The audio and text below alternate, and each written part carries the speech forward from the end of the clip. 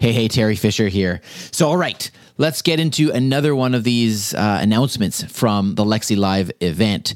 Now, I have to admit, this one I'm not so sure that it's going to be coming to Canada as soon as the United States, simply because this is based on locations, and those features seem to take a little bit longer to come to Canada. Nevertheless, I want to tell you about it because I think it's pretty interesting.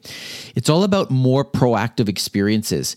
And this is the description that Amazon puts out for this. It says, using event-based triggers and proactive suggestions, developers can build proactive experiences for customers. So, for example, if someone is heading out to work, the customers could opt in to have a skill proactively suggest that they lock their home. Or if someone begins a morning run, a skill could proactively suggest a playlist to listen to.